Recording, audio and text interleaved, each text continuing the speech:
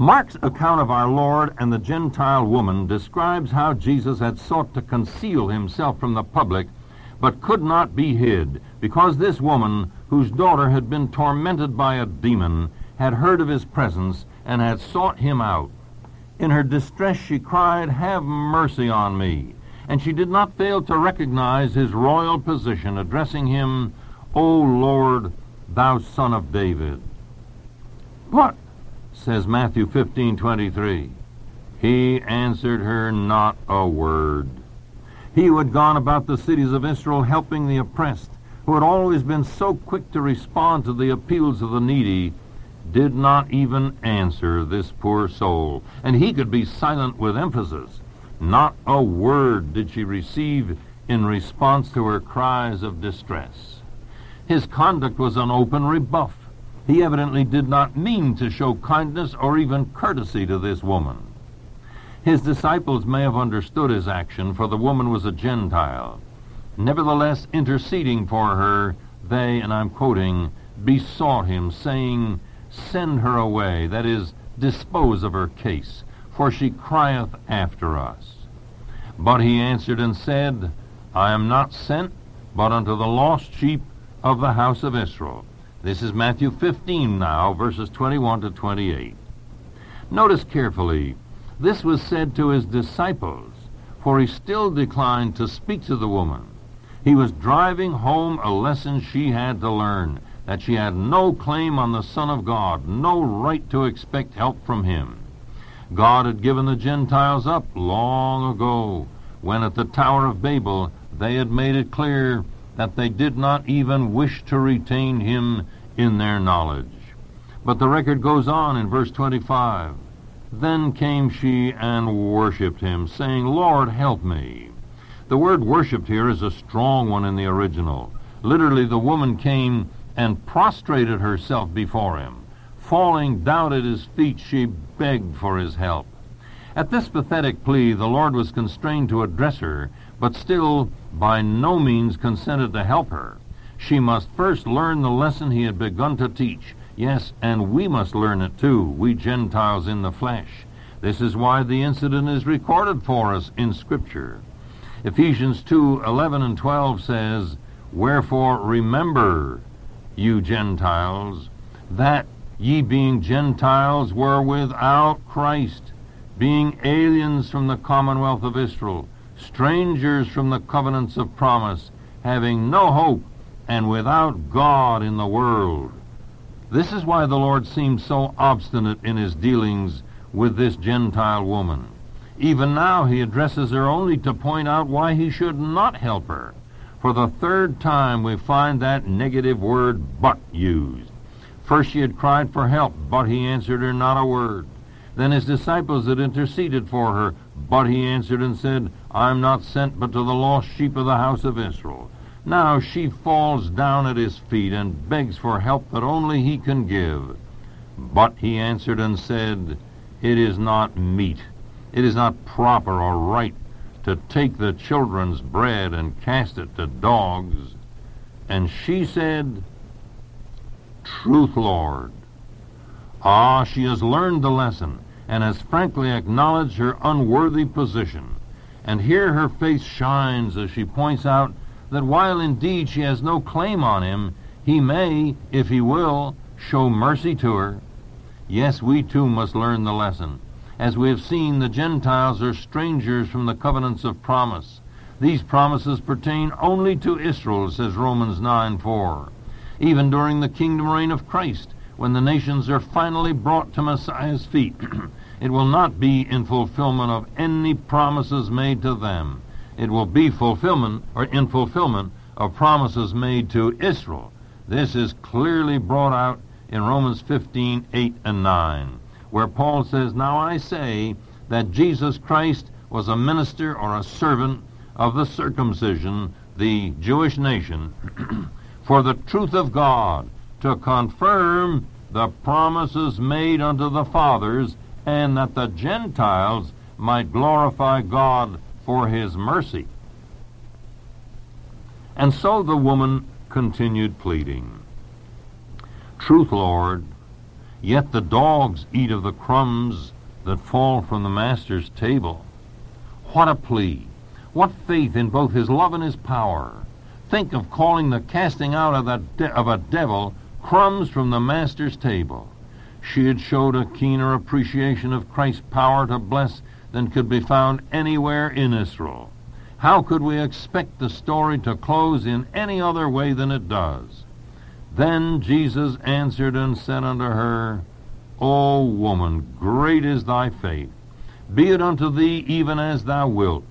And her daughter was made whole from that very hour. Now we pass from the story of a Gentile woman to the story of a Jewess, also in trouble, but trouble of a very different nature.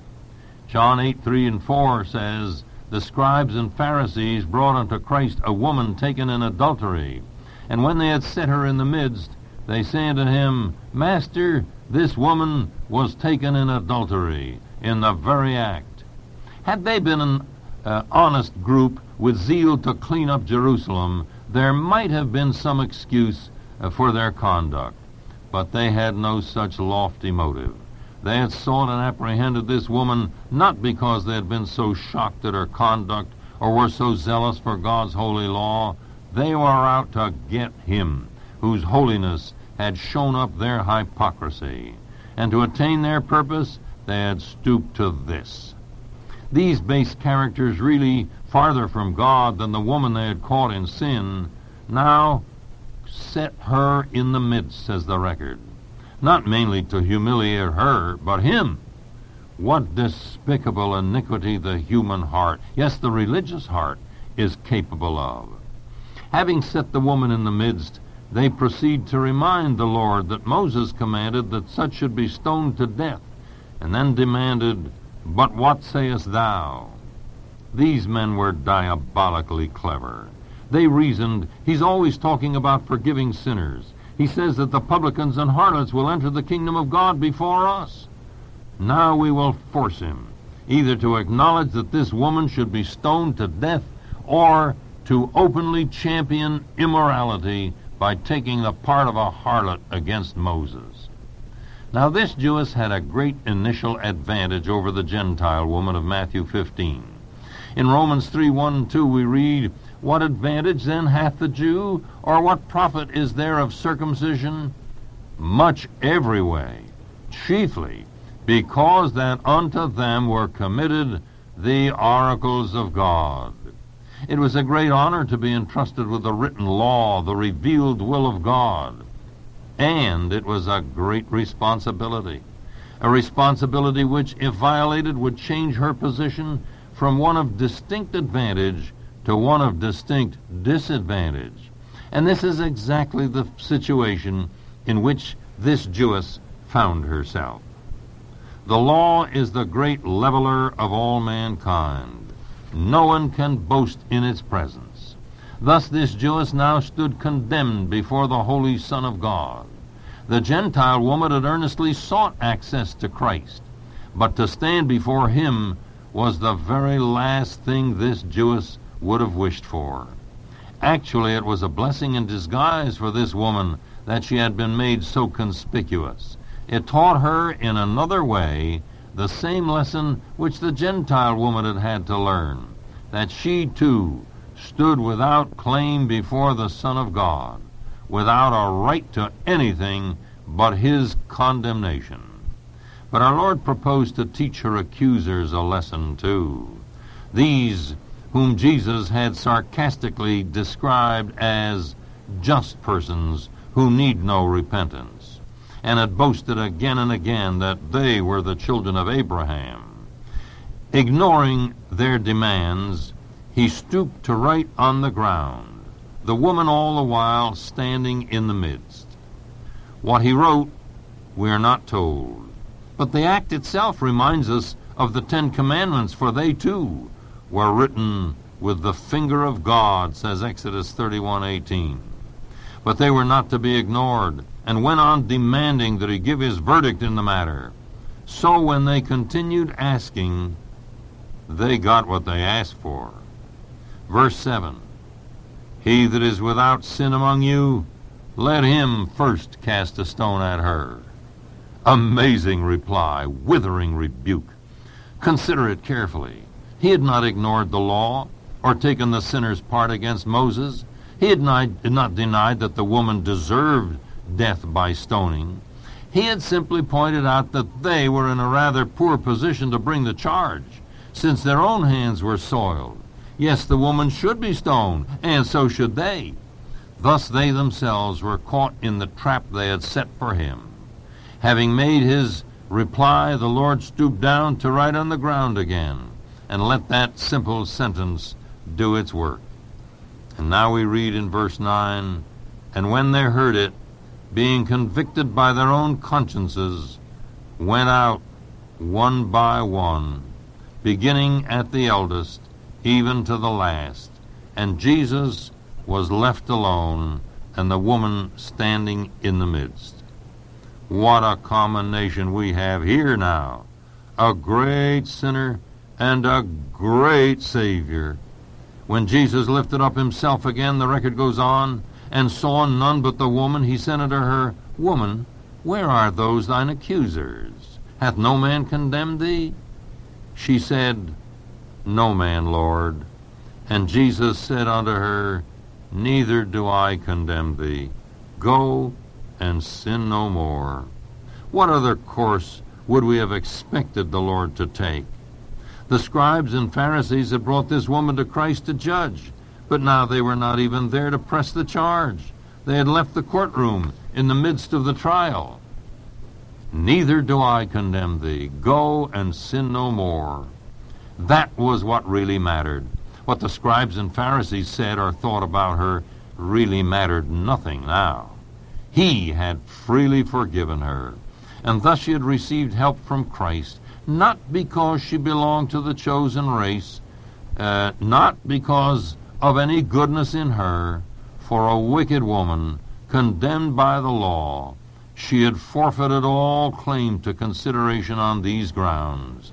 He had helped her just as he had helped the Gentile woman in his own sovereign grace. But the question may well be asked at this point whether the free pardon of a convicted criminal was quite in accord with justice. And to bring the question nearer home, is God's free forgiveness, yes, justification of sinners who believe in Christ today, quite in accord with justice? In Proverbs 17:15, God tells how he feels about those who would break up this very foundation of justice.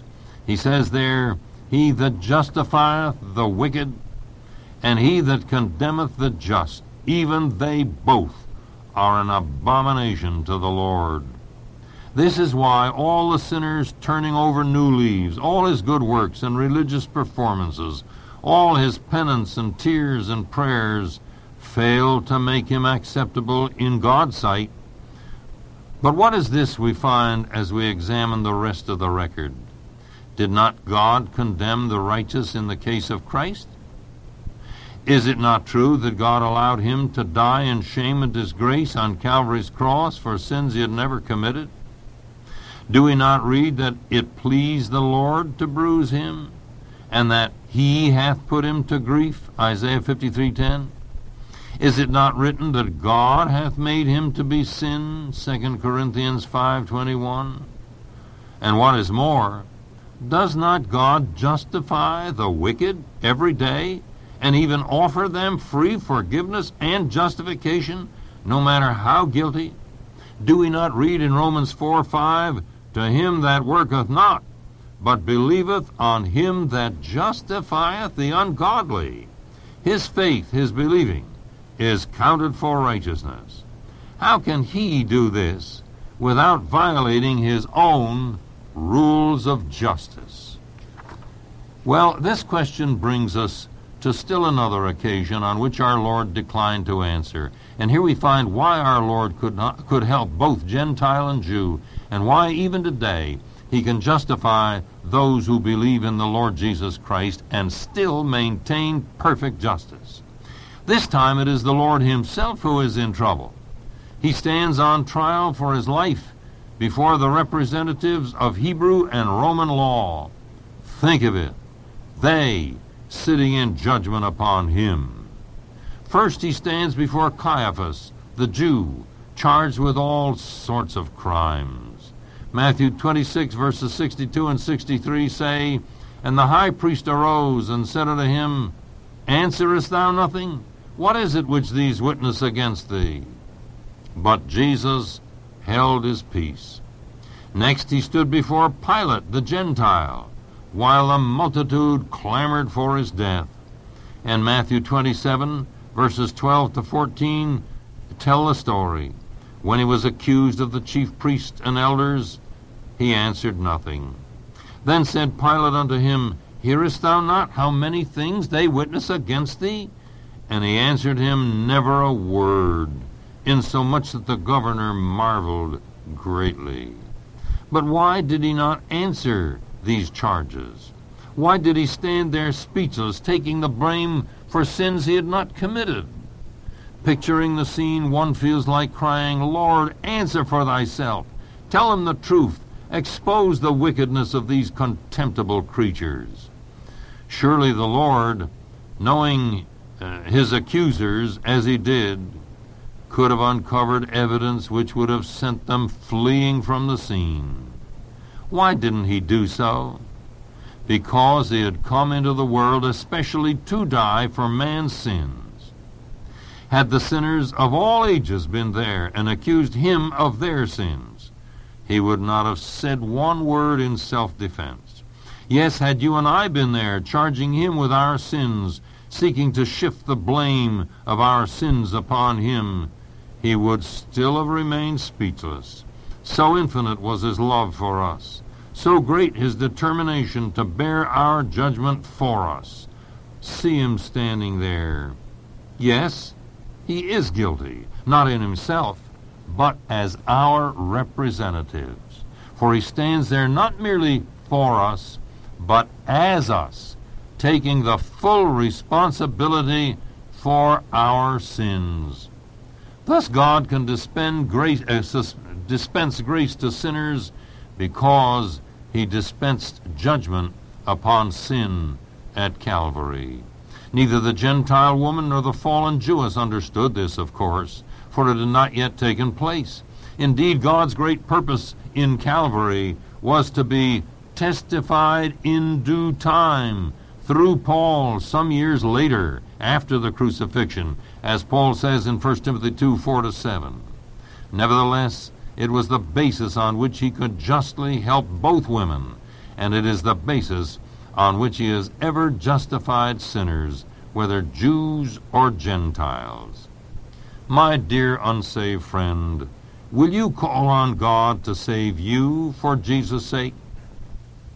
He's ready to save you, but you must call.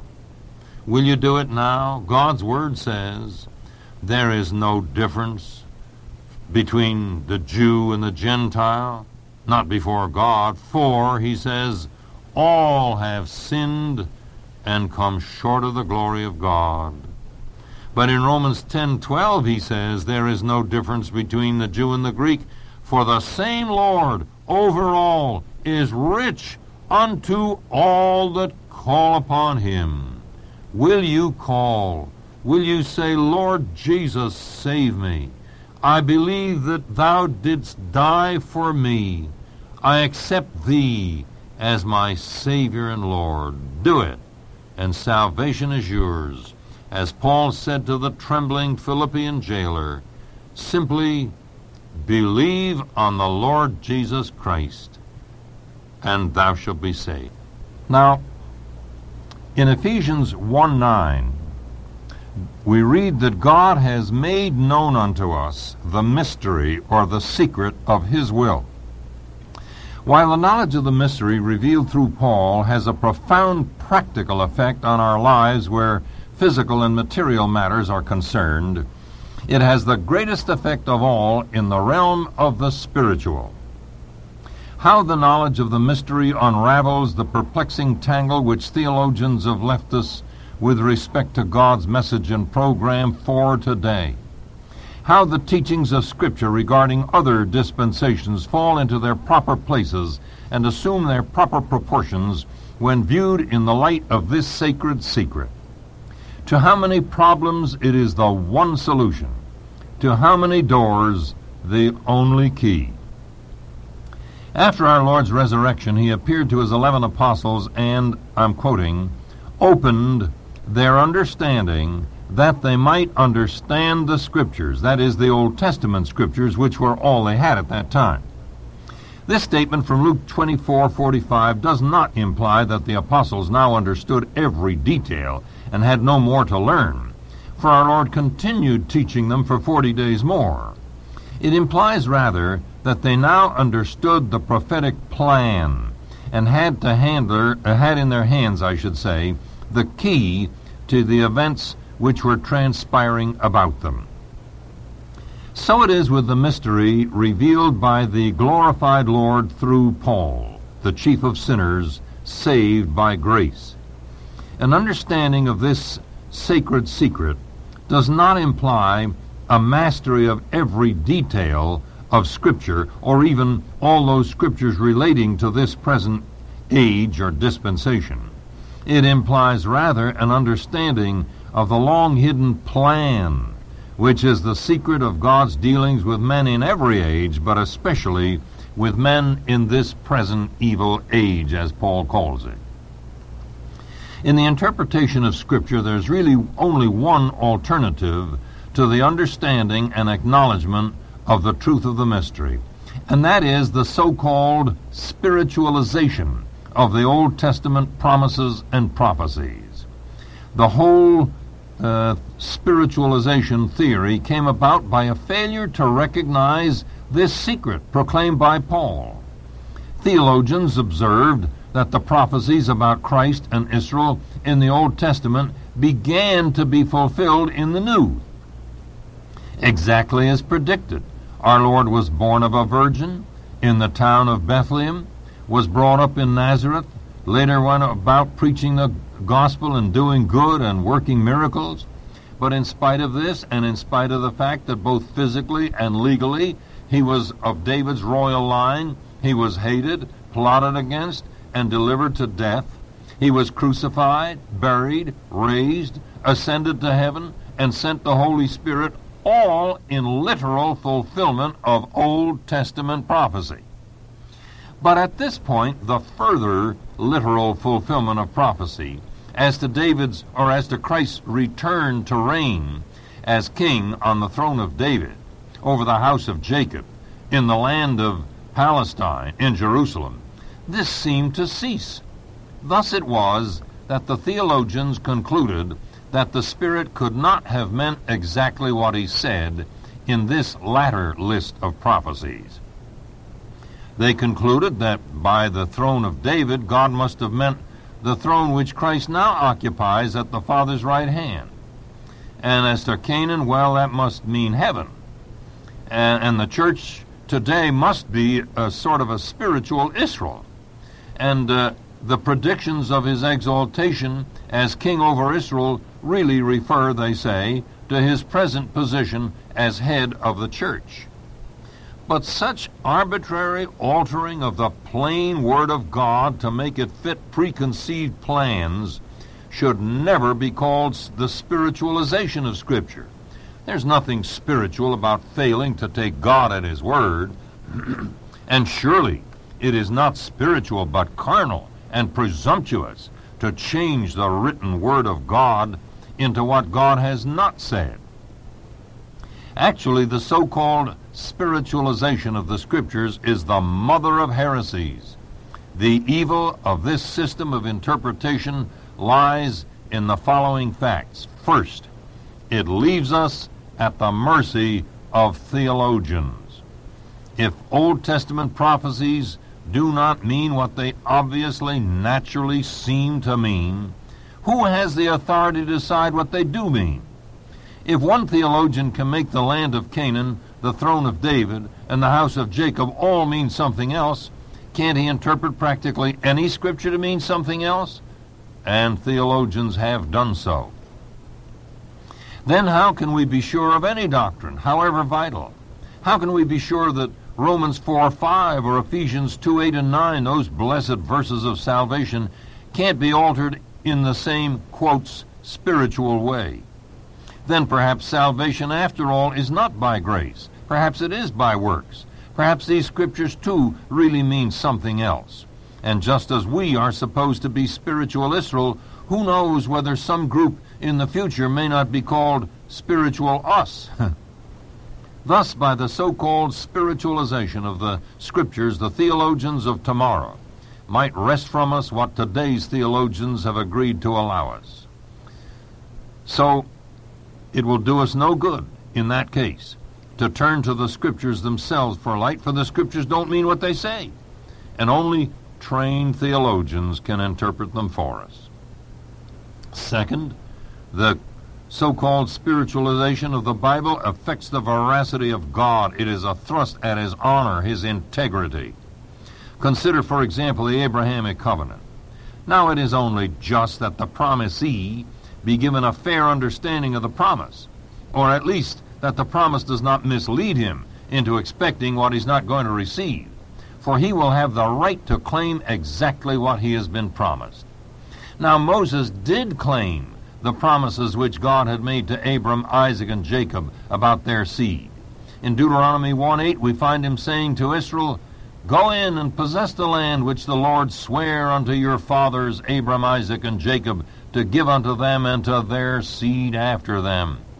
Now, if this promise, the promise that Israel will someday, or was to, and is to, occupy the land of Canaan, if this cannot be taken at its face value, if God didn't mean what He said, if He led Abraham's seed to expect what He did not intend to give them, was He honest? How then can we depend upon His prophecies or promises? Peter writes to the believers of the dispersion, "We have also a more sure word of prophecy, whereunto ye do well that ye take heed."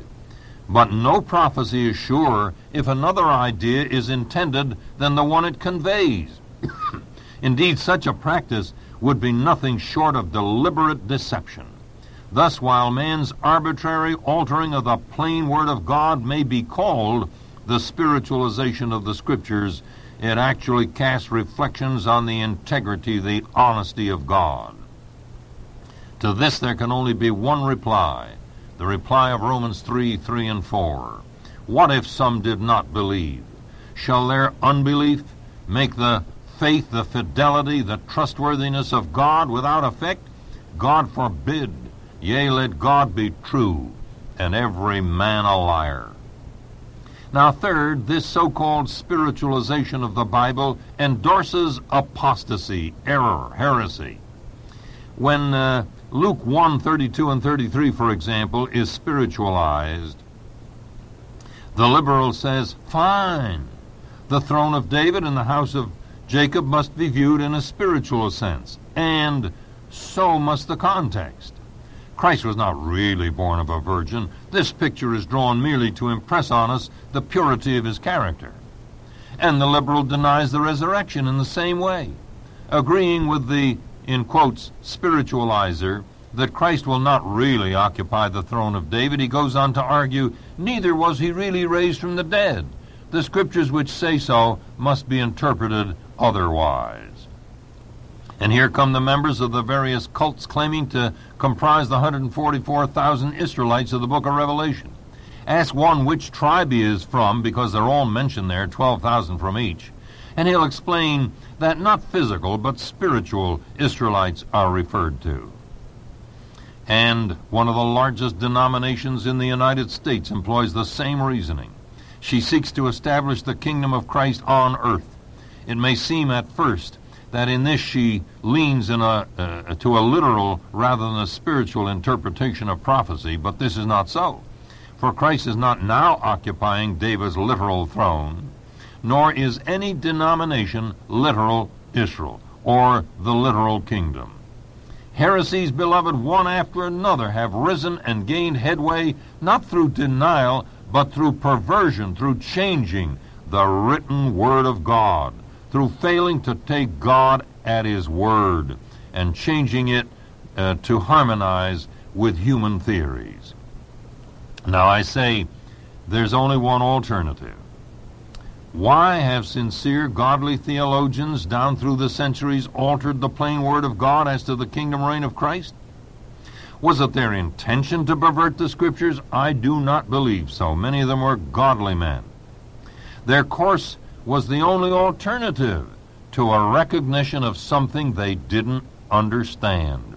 What Paul calls the mystery, hid from ages and generations, but made known in his epistles. Had these men of God listened to the Spirit's word through Paul, they would not have found it necessary to alter the Old Testament promises and prophecies to make them harmonize with the present dispensation of grace. They would have learned that when prophetically all was ready for the outpouring of God's wrath at Pentecost and Christ's return to break the nations and dash them in pieces with a rod of iron, when prophetically all was ready for his return to judge and reign, God graciously interrupted the prophetic plan to do something he had never predicted, saving Saul of Tarsus, the leader of the world's rebellion, and using him to usher in the dispensation of the grace of God, as he says in Ephesians 3:1-3, with its gospel of the grace of God, Acts 20:24, by which Jews and Gentiles are reconciled to God in one body by the cross, Ephesians 2:16, and with Christ as their living head, Colossians 1:18, and their position and prospect in the heavenlies at God's right hand, Ephesians 1:3. As to those among Bible-believing Christians who repudiate the spiritualization method, yet do not see or acknowledge the mystery in Paul's distinctive apostleship, there is a constant state of consternation. To maintain their confused positions, they are forced to alter plain Scriptures individually in a manner which they themselves would not dare to call spiritualization. So the great alternative remains the same, beloved. Take God at his word, recognizing that the prophetic plan was interrupted, a planned interruption, of course, by the dispensation of grace, or to pervert the Scriptures and dishonor God. As the so-called spiritualization theory is the mother of heresies, an acknowledgement and a knowledge of the mystery, the sacred secret revealed through Paul, is the answer to every heresy and the explanation of God's plans and purposes, which can make the Bible such a delight. When the truth of the justification of sinners by grace through faith alone was recovered in Luther's day, those who saw it exclaimed, "How it opens the Scriptures!" Later, when John Darby and others recovered the truth of the Lord's imminent return, those who received it again exclaimed, "How it opens the Scriptures!" And today we know this from our voluminous correspondence. Today, as the truth of the mystery is being recovered, those who receive it exclaim once more, and with greater reason than ever, "How it opens the Scriptures!" Never before has Bible study proved such a delight to those who are willing to go on in the truth. Never before did it present such a challenge. Oh, that God's people had a passion only to know God's Word and make it known. If they did, they would find the mystery revealed through Paul the answer for our times. But the ignorance of the Bible among Christians, and, yes, even Christian leaders, yes, their indifference toward it is appalling. May God yet grant a true spiritual awakening among us believers, a renewed interest in what He has said, a renewed desire to understand and carry out His Word before the golden opportunity has been snatched away from us. So much for the mystery and Bible study. Now let's ask how the mystery revealed through Paul affects our prayer life. What makes sincere believers claim such passages as Matthew 21:22, Matthew 18:19, and James 5:15 with their unqualified promises of unanswered prayer. Ask them, and invariably they will answer that they claim them because they are in the Bible, failing to rightly divide the word of truth, failing to see that the prophetic purpose in view in all of these cases has been suspended for the present age because the rejection of Christ and the bringing in of the dispensation of grace has made this necessary. In all honesty, such people must admit that even believing prayer is not always answered in the affirmative today, that the agreement of two believers on earth does not guarantee an answer to anything they may ask, even though it says so, that the prayer of faith does not always save the sick. Indeed, that to this very day men go on dying, believers, sincere believers, seldom living to be even 100 years of age, an age which would have been considered childhood in the reign of Christ and will be. Read Isaiah 65:20. Well, don't you see how the knowledge of the mystery revealed through Paul changes all this? The teachings of the Pauline epistles exactly fit the situation in which we find ourselves today. And as we study them, we praise God that He does not grant all we ask, even in faith, and gladly leave the ordering of our lives entirely to Him. In the darkness of this present evil age, we recognize Romans 8:26, that we do not know what to pray for as we ought. I'm quoting that. And we acknowledge Romans 8:28, that God is working everything out for our good. So meantime, we practice Philippians 4:6, putting aside anxiety and making our requests known to God with thanksgiving. And so we experience, if we practice it, we certainly do experience the next verse, Philippians 4, the peace of God, which passes understanding, keeping, garrisoning our hearts and minds through Christ Jesus. Oh, I could go on. How this great message affects our conduct.